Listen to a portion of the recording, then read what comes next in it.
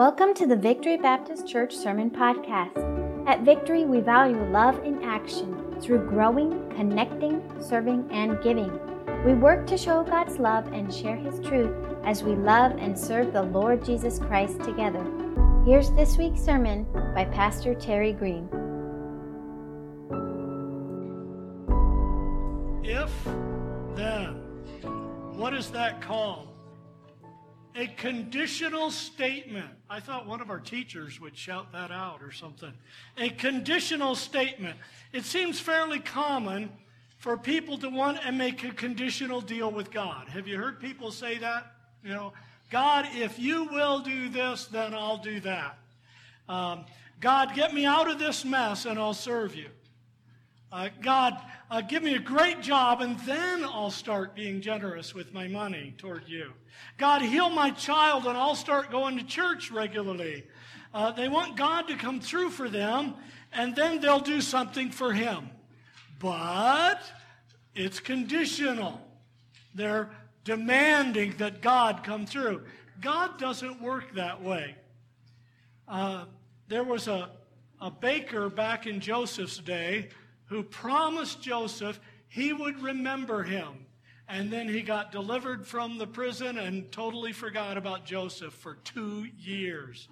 So today we're going to look at a reverse conditional. This is not us telling God a conditional thing. This is God telling the children of Israel a conditional statement. If they would do this, then He would do that. And the promise that God would do something. If they would, He would. Do you have your Bibles open to 2 Chronicles 7:14? It's been up on the screen. I didn't mention it. 2 Chronicles 7:14. I'm going to go ahead and read it, even though some of you are just turning there. Please get there because it's important for you to see this is God's Word. So you can click on your phone or tablet or turn in your Bible. Usually when I travel, I just take my phone as my Bible, because it's so much easier to hold. And some of you have these massive Bibles that I could not stand up here and hold with my fingers. Kathy does the heavy lifting with me. But 2 Chronicles chapter 7, look at verse 14. If my people, who are called by my name, will humble themselves and pray and seek my face and turn from their wicked ways, then I will hear from heaven and will forgive their sin and heal their land. Now, this is written to the nation of Israel. It's not written to you. In fact, none of the Bible was written to you, but it was written for you. But there is a promise here to Israel that's unique to Israel, and that's the healing of the land. All the Christians in the United States could do the right thing, and it wouldn't necessarily heal our land because we don't have the promise of land. The only nation in the history of the world where God gave a promise of land was the nation of Israel. It's a special, unique promise for them. But don't you think America would be a better place if all the Christians did right? Yes, it absolutely would be. And so we're going to look at this. In fact, today we're going to learn 4 crazy big ideas. Now, when I say crazy big, I want you to understand these are not crazy ideas. They are crazy big. I mean, they are big, huge ideas that are bigger than the normal ideas you might have. That's why I like this picture, that guy holding that light bulb. He's about to collapse under the weight of that great, big, crazy idea. And this morning, we're going to look at 4 of them from this verse. We want to look at this verse in a way that takes this truth from the Old Testament that was spoken to Israel, and we now apply that to us today. Do you see a parallel? Do you see that God says, if my people, well, who are His people today?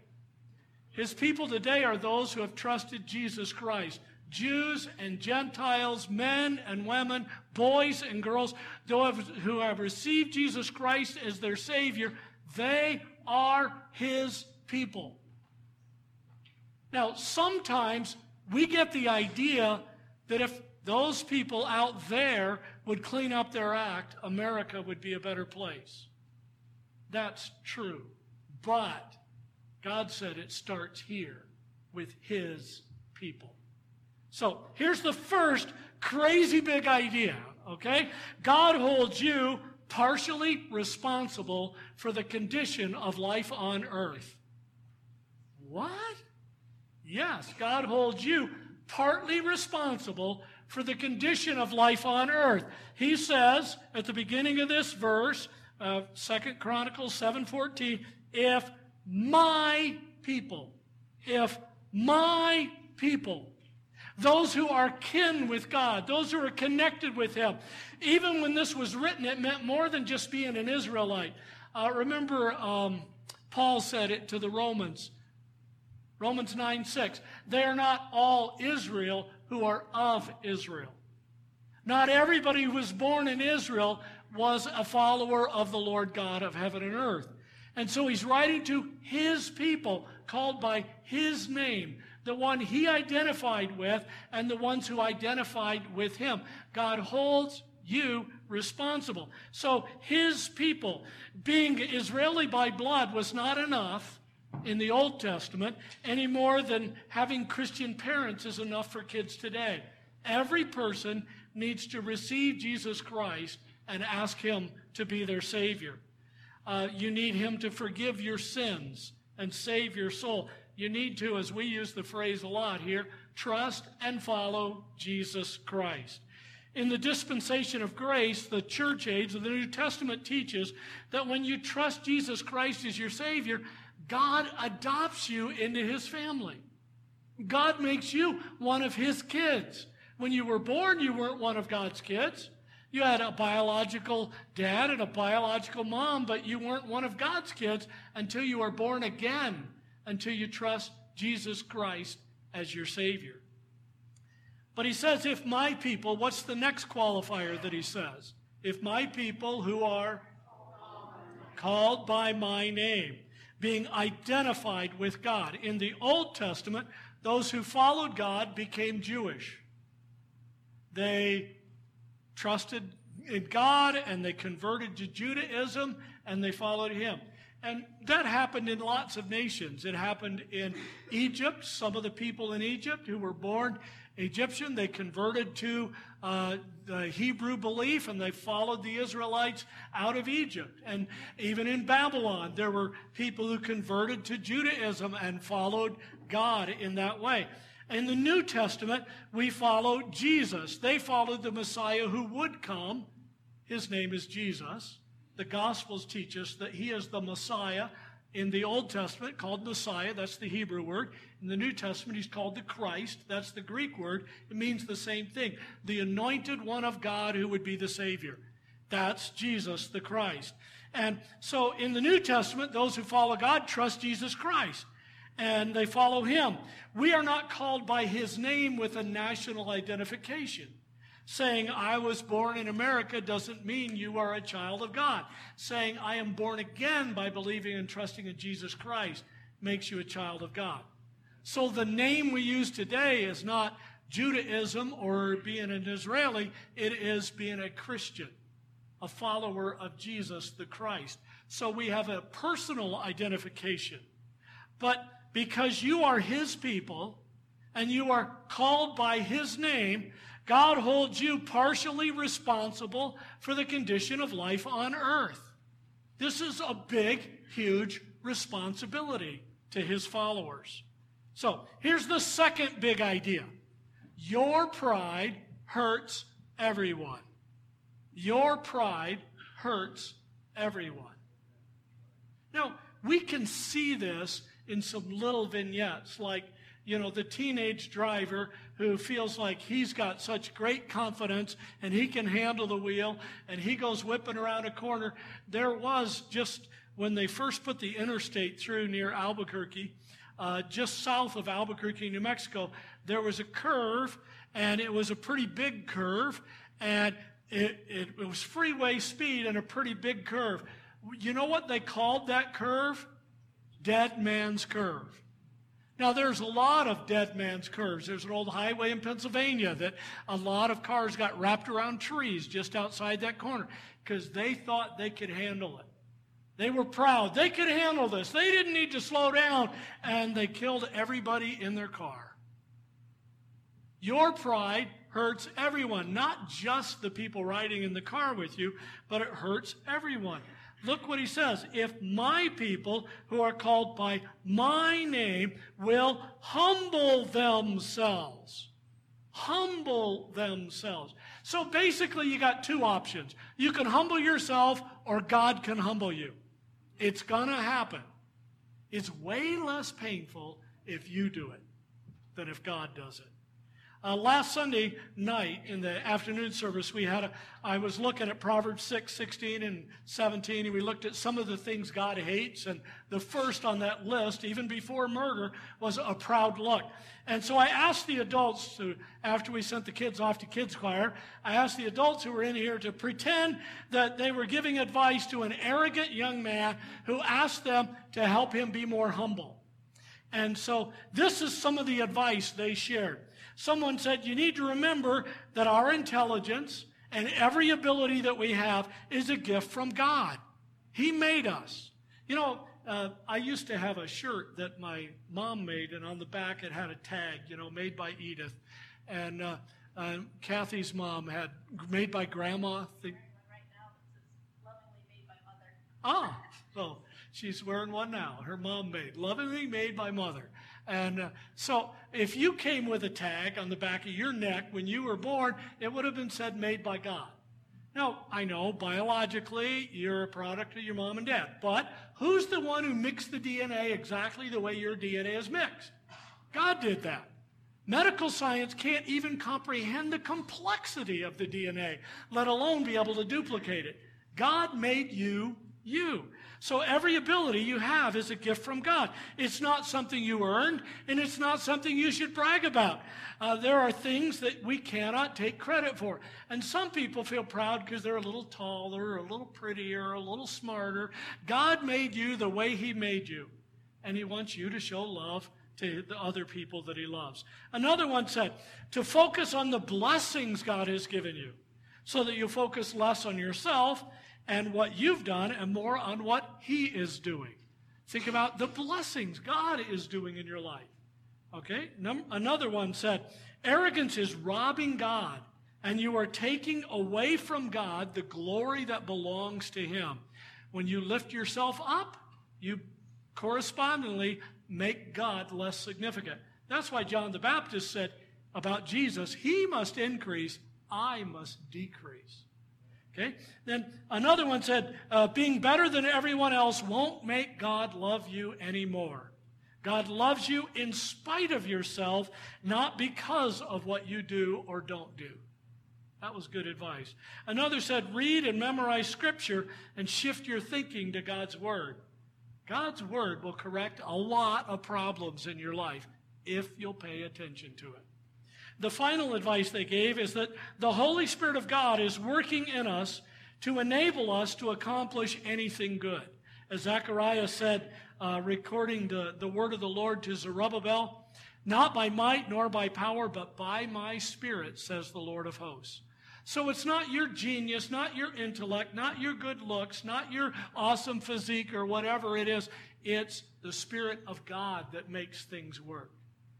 And if you lift yourself up, you get in the way of what the Holy Spirit wants to do. Some people seem arrogant when they're just trying to hide their own insecurity.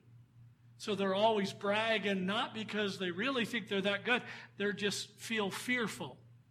So whether you, and by the way, in Proverbs, what God said He hated wasn't just pride, it was the proud look. So whether you truly are arrogant, or whether you're just pretending to be arrogant to overcome your own feelings of insecurity, God hates it. Humble yourself before God. Your pride hinders the work of the Holy Spirit. Your pride hurts everyone. I was in a church service, and this pastor who was God used him greatly in my life, but he was by no means a humble man. He was always exalting himself, telling people they needed to imitate him and be just like him. And he was bragging about how well he played softball. And they'd had this big softball competition and his team won. And he said somebody came up to him and said, Pastor, I won't use his name. He's probably with the Lord now. But he said, Pastor, I get the idea you're a poor loser. And he said, I wouldn't know. I've never lost. His church produced a high number of pedophiles because he was focusing on his arrogance and not on the Spirit of God working. And there were a lot of men who got in trouble with teenage girls in that church. Your pride hurts people. Even if you try and keep it all on the inside. If you honestly think you're better than everybody else, you're comparing in the wrong direction. Instead of looking this way, you need to look this way and compare yourself to Jesus Christ. And I'm telling you, you got a lot of room for growth. We all do. All right, here's the third big idea. Your prayers truly make a difference.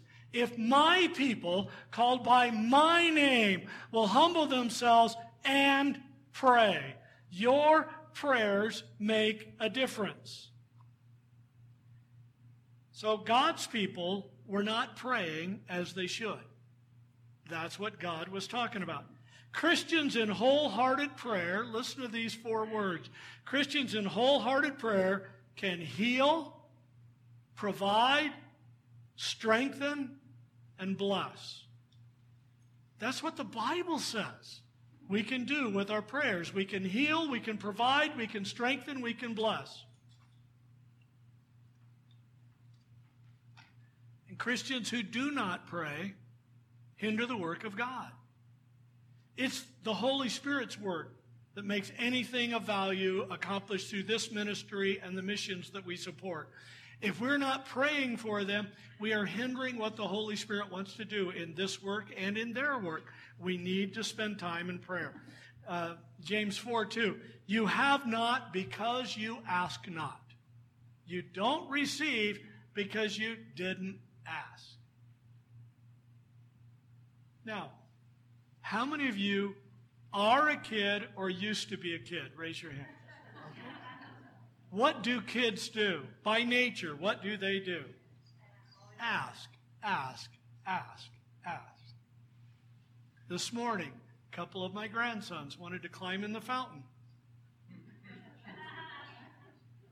Ask, ask. You want Twinkies instead of vegetables for lunch. It's not going to work, by the way. But kids naturally ask. God calls us His kids. I was reading something another Christian sent to me an email, and he said, I don't ask God for things. I just trust Him for whatever comes. It sounds spiritual, doesn't it? I'm not asking God. I'm just trusting in Him and whatever comes. Except for one thing. God said, ask. Ask, and it will be given you. Seek, and you shall find. Knock, and the door will be open. Call unto me, and I will answer you and show you great and mighty things you don't know. Open wide your mouth. God is constantly telling us in the Old Testament, in the Gospels, in the New Testament, telling us to ask and seek and find. God wants us to pray. Twice, Jesus talked about Jerusalem. Well, more than twice, but on 2 occasions when He talked about Jerusalem, He said these things. I want to bless you, but you would not. God has blessings prepared if we're prepared to receive them and ask for them. So, there's lots of verses on prayer in the Bible.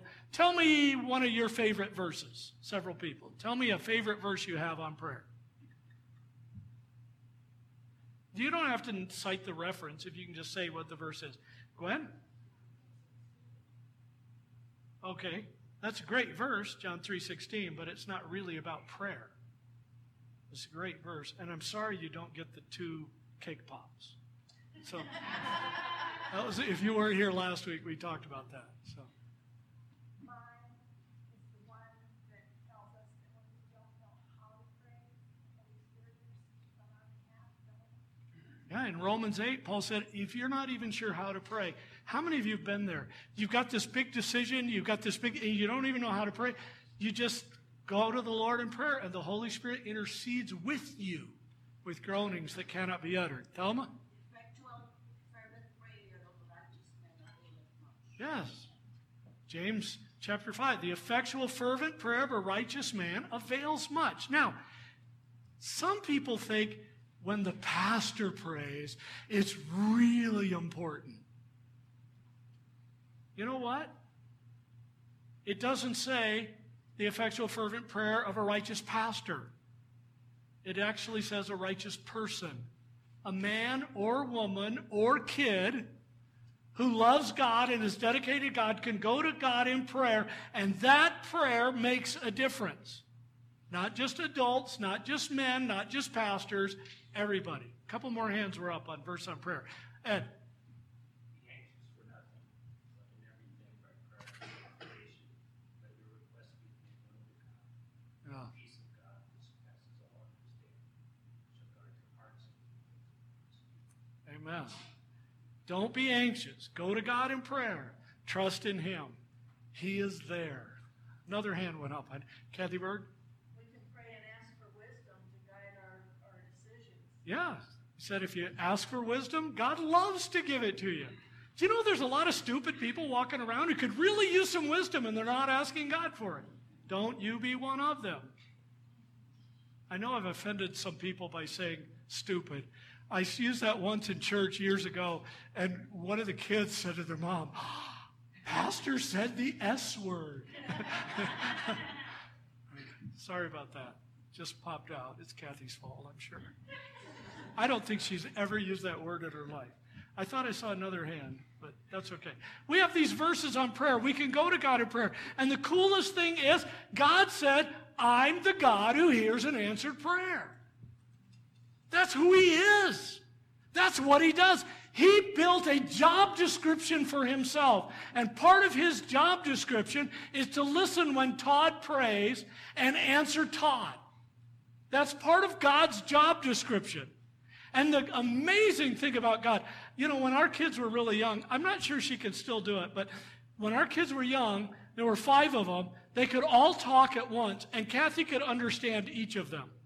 And when they all 5 talked at once, you know what I heard? Wah, wah, wah, wah, wah, wah. That was all I could get out of it, like Charlie Brown's teacher. And I have to have one person at a time speaking or one person being way louder than the others. But God can hear everybody at the same time. And so if 7.5 billion people all prayed at the same time, in the 4,000 different languages and dialects that exist on planet Earth, God could understand each one and answer each one at the same time. Because He is awesome God. And this awesome God says, if my people will pray, then I'm going to do something about those prayers. We should encourage ourselves to pray. Some people keep a prayer journal. And in that prayer journal, they write down their prayer, and then they go back later and write down how it was answered and when it was answered. Spend time in prayer. Your prayers truly make a difference. All right, you want another big idea? So do I just can't find it here. I know what it is, but I needed my notes under it. The big idea is that your heart for God improves the world. Your heart for God improves the world. If my people, who are called by my name, will humble themselves and pray and seek my face and turn from their wicked ways. God's people, your heart for God improves the world. As Megan reminded us in her Tuesday talk this past week, Psalm 119:10 challenges us. With my whole heart I have sought you. That's what it means to seek his face. With your whole heart. Seek him. Incline yourself to him. Lean toward him. You don't overcome sin by thinking, don't do it, don't do it, don't do it, don't do it. All that does is make you think about it more. All right? Here's the test. Don't think about purple zebras. Don't think about purple zebras. Now, what are you thinking about? You're thinking about purple zebras, right? And I know some of you are wondering, well, wait, is the dark stripe going to be purple? And others of you are thinking, wait, the light stripe's going to be light purple, right? And some of you are thinking, well, maybe the dark one will be dark purple and the light one will be light purple. And some of you are thinking, well, if we can change the color of the stripes, why don't we make it into checkerboard? Well, at least one of us was thinking that. But, you know, your heart for God improves the world. You don't overcome sin by thinking about sin and telling yourself, don't do it, don't do it, don't do it, don't do it. We overcome sin in the same way you correct a toddler. What do you do when a toddler's getting into something they don't want? What do? You move them away and you give them something else. If all you do is take it away, what are they going to do? They're just going to cry that you took it away. It's called diversion therapy. You divert their attention to something else. And that never stops working. You can divert your attention to something else. You can overcome big, huge addictions in your life because you commit your way to the Lord and you seek the Lord and you think about him. You cannot not think about something. You have to think about something else. You can't just not think about that thing. Now, they've done studies on the brain. They've hooked people up to electrodes and all that. And you know what? They've come up with something, and it's actually medically, scientifically proven that men can think about nothing. It's proven. They got the electrodes all wired to the brain, and if a guy says, you ask a guy, what are you thinking about? He says, nothing. He is thinking about nothing. It's medically possible for men. But when they do those electrodes up to the women, and a woman says, a guy says to her, what are you thinking about? If she says nothing, buddy, you got a problem. Okay? But all of us have the mental capacity to think about something else. Now, it's hard. But it's a big, huge, painful thing. It's hard to think about something else. So what do? You use the tools God has given you. You use the mind that he's given you, not just the brain. The brain wants to keep going over and over. The mind can shift the brain. You use the mind that he has given you. Use the heart that he's given you. You use his word. You start reading some scripture, thinking about it. I have the scripture on audio. And so I listened through the whole Bible in the first 6 months of this year. I also read through the New Testament. And just saturate yourself with some of the Word of God and go over and over it. 1 month, I listened through the book of Proverbs every day for a whole month. And just listen to it and focus on God's Word and think about it and put it in there. You can meditate on things. You can listen to Christian music. Good Christian music. There's some really weird stuff out there that says it's Christian, but it's not really focusing on Jesus Christ. It's all about you and how you feel and what you want to do. And that's not really Christian music. But you can really think about God and saturate your mind with it and focus on it. You can pray to him. You can listen to him. You can shift your attention away from that thing. We never outgrow our need to distract our brains by transferring our attention to something else. You always have a little bit of toddler in you. Some of you just have a little bit more than others, okay? But we all have a little bit of toddler. We all need to transition and think. You overcome sin by thinking about the Lord, by seeking his face, by turning from your sin. So, we started with if, then. This is a conditional proposition. It also describes a divine human partnership. If you humans, who are my people, called by my name, if you will do this, then I, the divine, omnipotent one, will do this bigger thing. You do your little part, I'll do my big part. And you know what? God's really good at doing big stuff. One day, a long time ago, a little more than 6,000 years ago, God said, you know what? I'd like to have some lights out there in the firmament of the heaven. Let there be lights. And you know what happened? So many stars were created by that phrase that even today scientists cannot possibly number the stars. Every time they think they got it figured out, they get a new telescope that sees a little further, and they find entire solar systems out there they didn't even know existed. Once they could just see this fuzzy dot out there. And then they put the Hubble telescope in space, and they aimed it toward that fuzzy dot. And that little fuzzy dot on the best telescopes on Earth looked like it was a star that was kind of vibrating a little.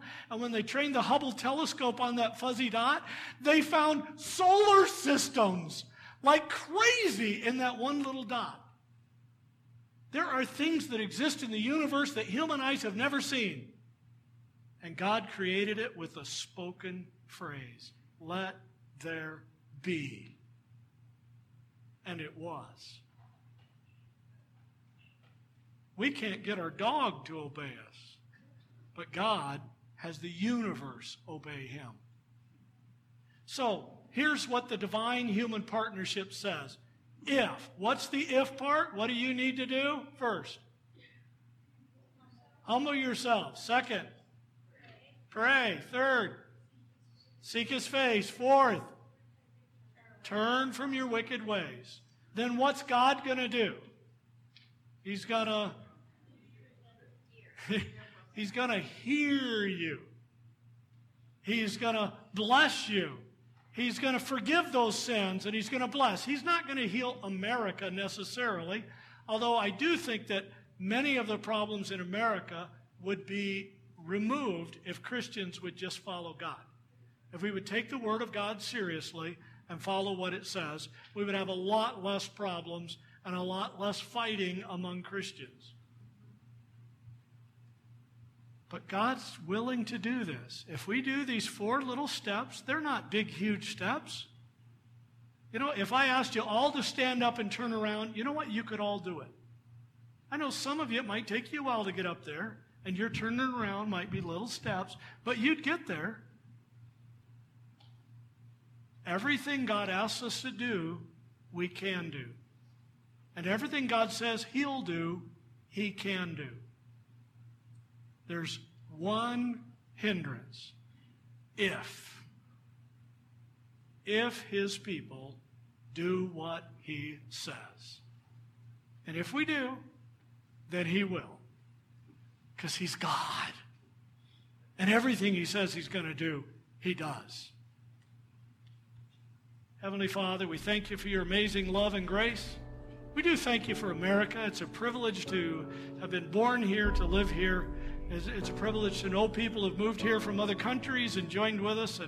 And Lord, it's such a great opportunity that we have, because we have more religious freedom than any nation in modern history. And we are just greatly blessed. And we have opportunities to grow and mature and learn and improve. And we are blessed. But we are way, way, way more blessed to be known as a child of God. If there are people here this morning who've never trusted Jesus Christ as Savior, I pray they would do it today, that they would get adopted into your family, that we could all rejoice that we have a new brother or a new sister in the family of God. I pray that you would speak into our hearts, encourage us in the right path, help us to turn away from the wrong path, help us to follow you with our whole heart. And thank you that you love us with your whole heart. In Jesus' name. Thank you for listening to the Victory Baptist Church Sermon Podcast. If you'd like to know more about Victory, please visit our website at victoryarizona.org. You can also connect with us on our Facebook page or by emailing victory@victoryarizona.org. We'd love to help you accept and follow Jesus Christ.